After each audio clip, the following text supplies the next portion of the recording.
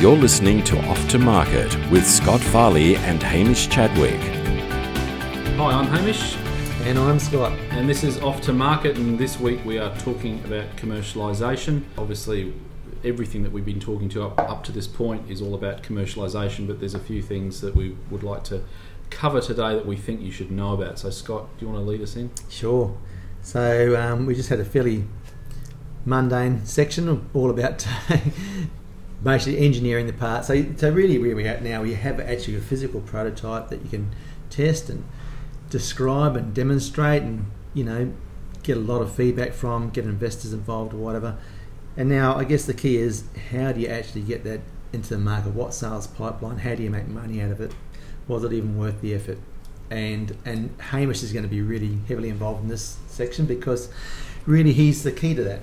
Obviously setting up the first arrangement or the first deal or the first person you might be wanting to speak to is crucially important. And I've had situations where I've taken one of my own projects to a distributor that you don't really even know is not set up correctly to do a national sales program or an international sales program. But until you get involved with it, you really have to ask a lot of questions about how the structure of the company is set up to be able to distribute your product. So these sort of you just covered an awful lot there, Scott. Just go back a step. When you say whether something's not right for national distribution, what do you? Can you give me an example? Yeah, okay. So I guess we're at a fork in the road now. We've got plenty of options. You can take so many different routes at this point on how to get this product to market, and which road you take can be crucially important. So you really got to investigate the road you're taking, so that it's really, really flattering to have someone say, yeah, we're going to distribute your product. But in a situation where, well, I don't want to get too specific because it's a little bit fragile, but and the people involved are lovely people, but the situation was, the product sold really, really well in one state because of the structure of the setup of the employee. The person who was selling it really well was employed by the company distributing it. In the other states, they were all reps, and my product was a lot cheaper than the general product they were selling. So the rep was faced with a choice: do I sell a $300 product and make $30 commission, or do I sell it? In my situation, my product was only worth $3 and make 30 cents. It's a no-brainer that it didn't sell in other states, but until we were 2 or 3 years into it, we didn't understand why it wasn't selling in other states and was selling really well in Queensland. So crucially important to make the right decisions here. And there are so many options, and whichever option you take, it's going to take marketing and persistence and distribution and all that logistics to go along with selling something, advertising, everything. But you may choose to take a role where you take a royalty, and so you present to a multinational your product and they go and do all the hard work and marketing and everything. Or you could decide, I'm going to sell this online, and you've got to do all the marketing and distribution and logistics. So plenty of options there. There's a few offhand are the royalty, which where you develop your product, you solve all the problems, you physically prototype it, you solve all the technical issues, you get all the cost factors involved, so you go and get your quotes and all the rest of it, and you can go and do some market testing just to solve that problem as well, because is the market going to like it? It's another big thing that you have to solve off. And you go and take that package along to a multinational with a similar product range and a distribution network you like, and you go, look, are you interested in this product? If so, would you pay me a royalty to take on the manufacturing, all the legal battles that might happen, all the IP costs, all the logistics, all the marketing, do it all and leave me very little risk, and just pay me a small percentage of the sales. And the pie that you're selling into is very, very big, and you're taking a small slice of it. But if you consider that you did all the sales yourself, you might only ever get to the small pie, and you'd have 100% of that small pie, or you can have a small percentage of the big pie. It's can work out quite well in the end, sometimes royalties. The negatives are, obviously you're relying on someone else to do that for you if they don't push it. Yes, and I've had some experience with this, working with someone where they've got to put different hats on. I mean, inventors spend so much time worrying about their product, making sure that it's good, that it's working, that it's actually solving the problem. But then when you decide to go down you've chosen the road that you want to go down, which is not licensing, so you're going to handle all the sales yourself. All of a sudden you're having to deal with people like retailers, and I had to explain to this person, they were getting very frustrated having to deal with retailers, and all they wanted to know was what is my margin, and she was saying, well, it costs me X, and I said, no, you really can't use that argument. They're not interested in what it's cost you. They're interested in how you're going to help them. Is it going to make them money? Is it going to be worth sitting on my shelf? So that's a whole different approach and a different set of circumstances that you have to take into consideration. So the marketing has to not just be to people that are going to ultimately benefit from that product, but you're also selling again. This is just another consideration of audience. Is it's not just investors after that. You're selling to retailers, convincing them that these are the margins that we're offering you. We've thought about this. You would be able to sell it at such a volume, at such a rate, and we're supporting you with marketing material. So all of a sudden, again, if you want to go down the licensing road, you're giving those sorts of controls for marketing, essentially, to that company. They will put all the money in, but if you go down and you want to go down the other road, which is taking it all in-house, you control that and you sell it from your own, say, website or own distribution point, or you get your own warehouse, whatever, you have to handle all that, and that becomes an expense, and you have to make sure you get a return. Yeah, and that's why we did discuss earlier, it's crucial to make those decisions really early in the piece, because you might find it's actually not viable. You might want to meet a certain design criteria, and it outprices the product, and so you go right through the process of this. Go to put it on retail shelves, and the retailer will say, "No, it's too expensive. It's not in that budget." Well, and also another know those prices first, and then work your product towards it. Don't make it too complicated if it's going to be a real commodity item, and don't make it make it more complicated if you know it's going to be a premium product and sell it at a premium price. Basically, when you manufacture the thing, it has to suit the final market, 4 times rate, to allow for options as far as wholesaling or direct sale. Well, the other thing that is often a rude shock to most people is distribution costs, and even things as simple as postage. Yeah. If you and that's the great benefit of huge organisations like Amazon, is their great power comes not just from having a massive warehouse, it's the costs that they can control and the pressure that they can put on distribution networks, whether it's couriers, to give them very good flat fees to distribute this stuff to people. If you just want to go out on your own and sell one at a time, well, then you're paying postage one at a time, and often, and I've seen this before, the cost of postage equals or outweighs the actual cost of the product. So if you're going to market and selling something for, let's just say, $5 and the postage is $10, well, then the perception of value, all of a sudden you've got a $15 product, but you can sort of tell people until you're blue in the face, oh, it's only $5, but no, it's 15 when you add on the postage. So do people make the decision to purchase that product? Unfortunately, sometimes they'll look at it and sit in their shopping cart and they'll think, well, does that equal good value? This is a $15 product. No, it's a $5 product. So you've got to look at that as well, as whether you're going down a road where, yes, it's a great product, but the way you price it, you have to be very careful there too. You're better off actually pricing a product. Let's just say all you want to make out of it is X, and to make X, after manufacturing costs, after design costs, is $5. However, because of the way you want to distribute it, you really should be pricing that product at $30, because then it will outweigh the distribution costs. So the actual price of postage seems insignificant. However, if it's a very cheap product, the perception is that is it really worth it if it's going to cost that much to send. And again, this is another area that is a concern with products that are able to be patented, is that they are new, they are unique.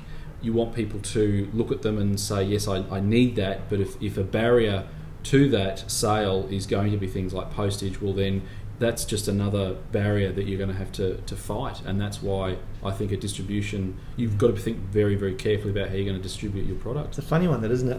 And this is a question you might be able to answer for me, but I quite often see that people aren't really dissuaded by that barrier. They could go to the shop and buy a fishing lure for $27 and not pay and pay no freight or whatever, or they can buy it online for $27 and pay the $5 freight or $6 freight. Sometimes in Australia it's $8.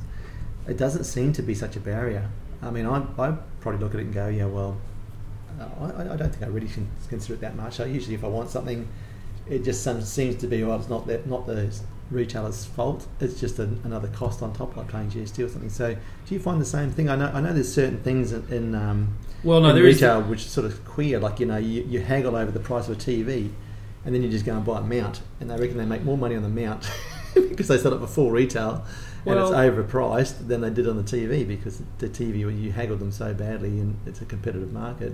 But the mount they make more money on than the TV, so that's where they make their money. Well, of course, but I think cars, accessories, and things. There is a concept called shopping cart abandonment, and I'm really just talking about online sales. I mean, yes, I know if you walk into a store, you pay $27 for a fishing lure. That's certainly fine. I'd do it if I had to get something from overseas and it's just exorbitant. But generally, locally, I don't usually blink an eye, but it is adding to the price of the product. Yeah, you don't really seem to consider it. No, it's not. But it's just it is something that I've had clients tell me that they've experienced, is that people say, I really want the product, but I can't. I had a look at it, but I've seen the cost of postage. And look, ultimately, some of these international situations where, which is important though. I mean, if you want to try and get your product out there and get reviews from people overseas, you've got to be able to sell overseas. But does that mean that part of your job then is to look at those markets, adjust your marketing approach specifically for those markets? So take into consideration perhaps language use, language barriers, which can be distribution. We use 3PL or even sometimes Amazon, because Amazon's got the system, ship a pallet to Amazon and they look after it from there. It's like your middleman rather than going through a distributor over there. But that's a great thing about distributors over there. You ship to the distributor and they do all the rest. That's right, but that's where their power and their value comes into play. Is that distribution? But it's got to be considered really early in the piece. Well, most products we do in Australia really have to be designed for international sales, so it has to come into the conversation early. All this sort of information. Well, and I think that's another interesting concept too. Is that a lot of perhaps people haven't considered international markets until they start getting approached by overseas customers or agents. Yeah, so that's another interesting one. Another interesting concept as well is at what point do you consider international sales? Really early. We always consider it first meeting. First meeting. Okay. What do you want out of it? Because we have this thing I've heard it called the tyranny of scale. If you can make a product work in Australia, you can make it pretty much work in every in the world, as long as it's not culturally too diverse for them. But we have to ship vast distances. We've got a very multicultural country, and so a lot of test products are made initially started off in Australia. If they work in Australia, is that because we're a hard sell? Is that? I think we are a little bit of a hard sell. We're good early adopters. We've always had more phones than everyone per capita. We always had more fish finders than everyone per capita, more cars, newer cars. But so we're good at early adopters. But I think it is hard to get the product out to people because it's got such big distances to travel. I know the packaging industry is almost based on our country, because it's got a very high pressure containment, 110 psi, and yet it never usually gets to that pressure unless the semi parks in the middle of the Nullarbor Plains, and the truck driver goes for lunch, and the heat of the truck gets so hot that the cans get the pressure. So there's lots of things that Australia is like the worst case scenario for. Right. Yeah. So designing and developing a product in Australia is a good. It is a good thing. Start. Yeah, it's good. Plus we're isolated, so big multinationals don't get the egg on their face if it fails. Oh, okay. Through Europe. But anyway, so let's just go through a couple of the options there. Yep. So we've talked about royalties, which is a really great option. A lot of anything that's really sophisticated. We've got a product that I've been working on for 15 years. It's one of my in-house ones, so I can speak about it. But to set that up is around about $350 million. It's a packaging product, and there's no way we can raise that sort of capital for it. So we are totally reliant. Our whole business plan is reliant on partnering with a big brewer and making and offsetting those costs up with them. It's a really high quantity product, so it actually makes sense to have a good royalty on it. So that's one that really works for that situation. There's no other option really. A lot of products we designed to try and have fallbacks. Oh, here comes the siren. Came and went. A lot of times we have a fallback on them, so we design it for a certain avenue. So we might go we figure out what the finances are, what the resources are. We might design it for a royalty situation. If the royalty situation doesn't work out, like you approach a multinational and it can't be done, we try and allow another option to do either distribution, to go through a distribution network. So basically a distribution network is the sales pipeline is another company doing the same or a similar thing who already has all the distribution network in place, and you go and pollinate their network with your product. So you approach them and say, we'll manufacture the thing and we'll distribute it through you. Usually it means you have to get another partner involved to invest in the tooling part of it and the manufacturing part of it. But usually when you've got a really nice working prototype and you've proved you've taken a lot of risk out of it, it's not that difficult to do. Well, I find it difficult to do. Some people find it easy to do. That's not my area. Getting investors is actually I find quite difficult. But a lot of people find it very easy. But once you have a nice working prototype that's tested and easy to demonstrate, it becomes a lot easier. Certainly a lot easier than an idea. And then the third sort of way of getting to market is just going direct yourself. Mm-hmm. You manufacture it. Mm-hmm. You go to retailers, or you go online and you sell it yourself. That's probably the most cost and labour intensive. You're basically buying yourself a job then. Some people want a job. They want out of their own job, and that's the way they want to do it. Other people want to sit back and just keep working or not work at all and just do the royalty thing. They might want to be involved in manufacture but not very good at selling, so they want to manufacture and go through a distributor. All good options, but it's nice to have the option to, in either situation, you've always got fallbacks. Like if you go to a multinational and it doesn't work out, you can't get a royalty deal in place, you now have a really nice product that you can demonstrate very easily if you want to get an investor involved and go through a distribution network. So you do the manufacturing yourself, go through distribution. If that doesn't work, you can get further investment and manufacture yourself and sell it yourself. Fallbacks. Always good to have ways out. And as I said, there's some situations, and I'll just outline that risk. With our packaging product, we've only got one option here. And we can never afford to go to market unless it's a very small scale.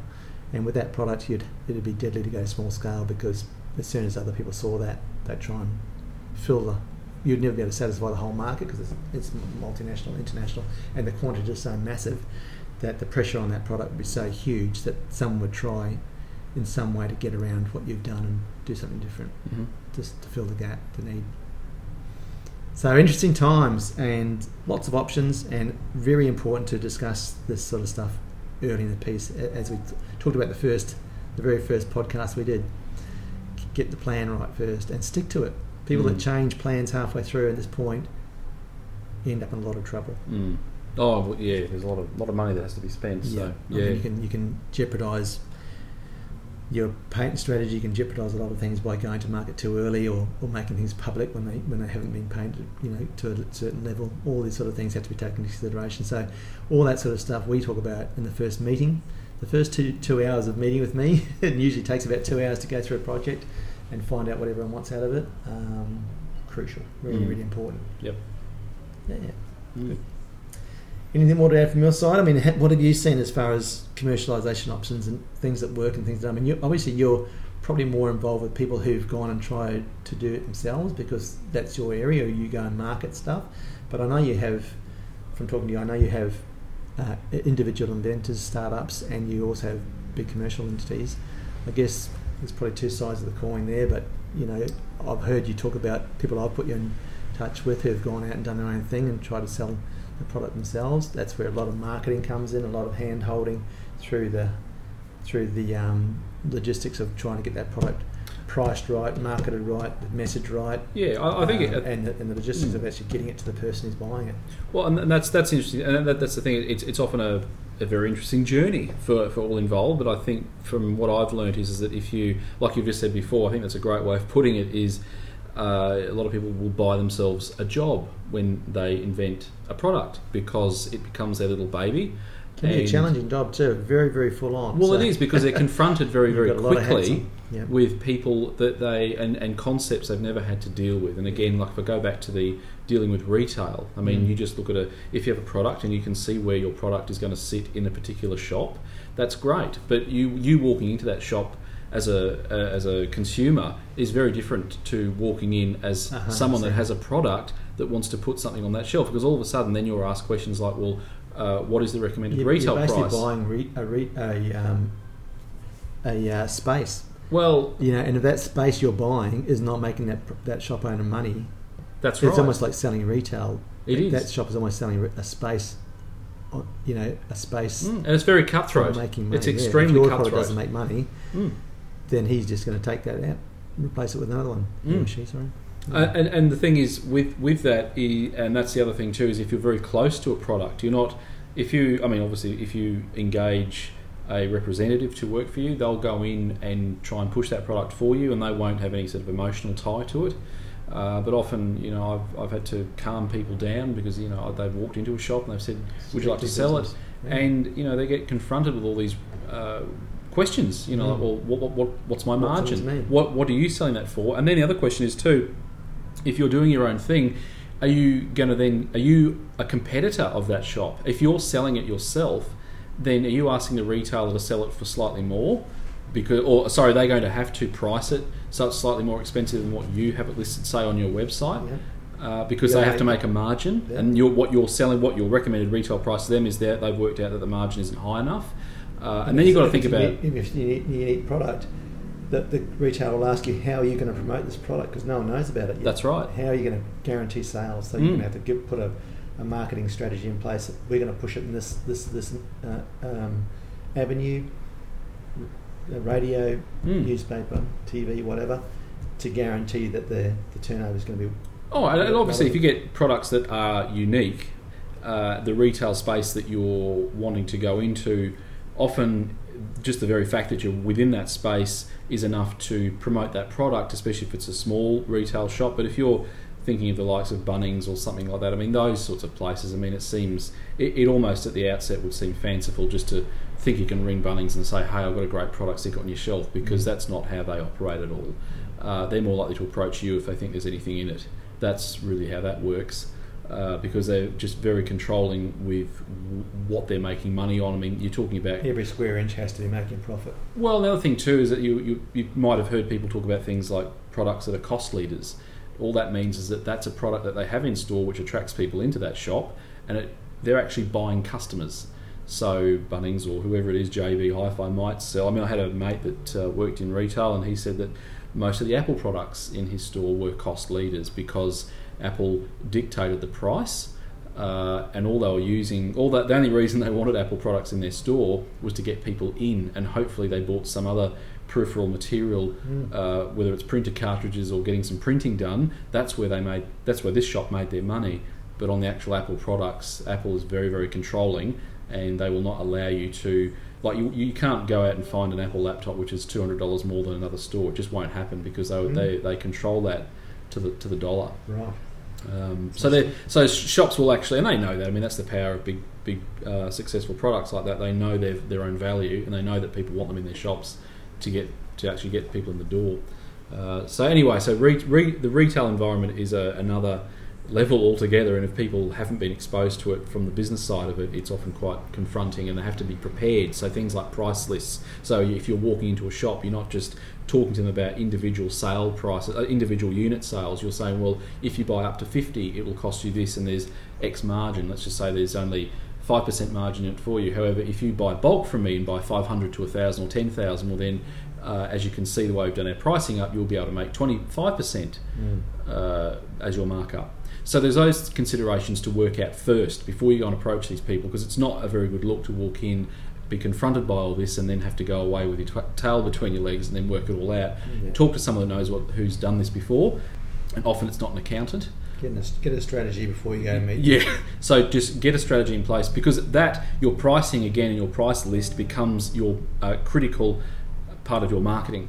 It's not just the pretty pictures that surround it, and that's what I'm always saying to people. Brand message at this point of the game has got very little to do with visual image and nice pictures and even nice packaging. It's all to do with what's the margin on it, what's the value proposition, do you know exactly who's going to be buying this, and can you answer all these questions very quickly when you're going to talk to people, because otherwise you will just have to end up selling it solely on your own, and that's another game altogether, which is certainly very much buy yourself a job. Yeah, it's very hard work. Yeah. So it's but it's all fun. But there's a lot to consider. Yeah, for sure.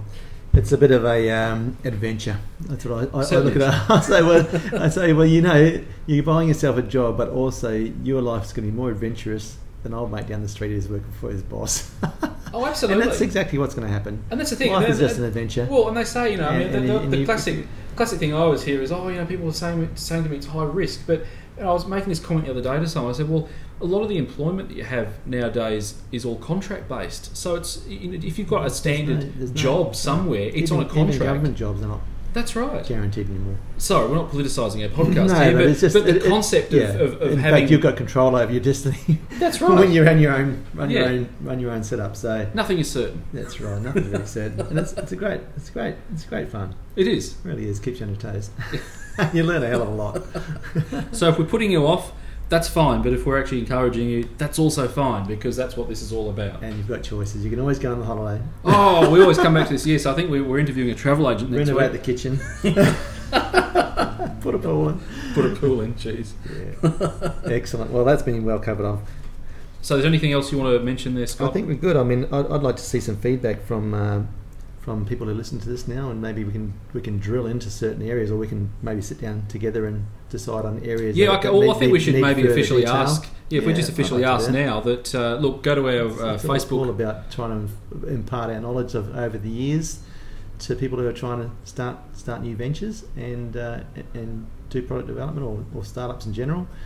So yeah, if it comes from the listeners, it'd be great. But if not, we can certainly look at areas we've glossed over, delve deeper into them. There's a lot more detail that goes into every one of these podcasts that we haven't been able to cover off on, and we can certainly drill down into those certain areas. I know that are sort of difficult areas that need more explanation. I can certainly pick out of it and go into in more detail. I'm sure you're the same. Yeah, sure. No, I think if we just encourage everyone who's listening to this, if you've got any questions, head over to our Facebook page and just send us a post or whatever. Just leave a message anywhere. Start a conversation with us, and we'll answer the questions in your area. And we're happy to dig into it. Yes, absolutely. Chat on about nothing. So all day long. Ask us. No question is silly. So we will answer anything. So that'd be good. Good stuff.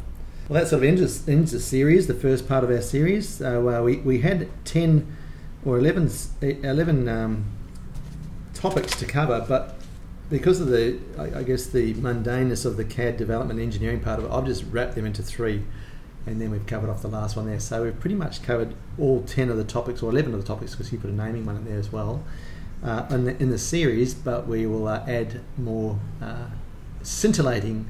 Right, yes. I think those episodes I've marked as they're the relaxation episodes, so if you need to drift off to sleep of an evening. Don't be driving when you're watching. We listen to Scott, that's right. Disclaimer. Talk soon. You've been listening to Off to Market with Scott Farley and Hamish Chadwick.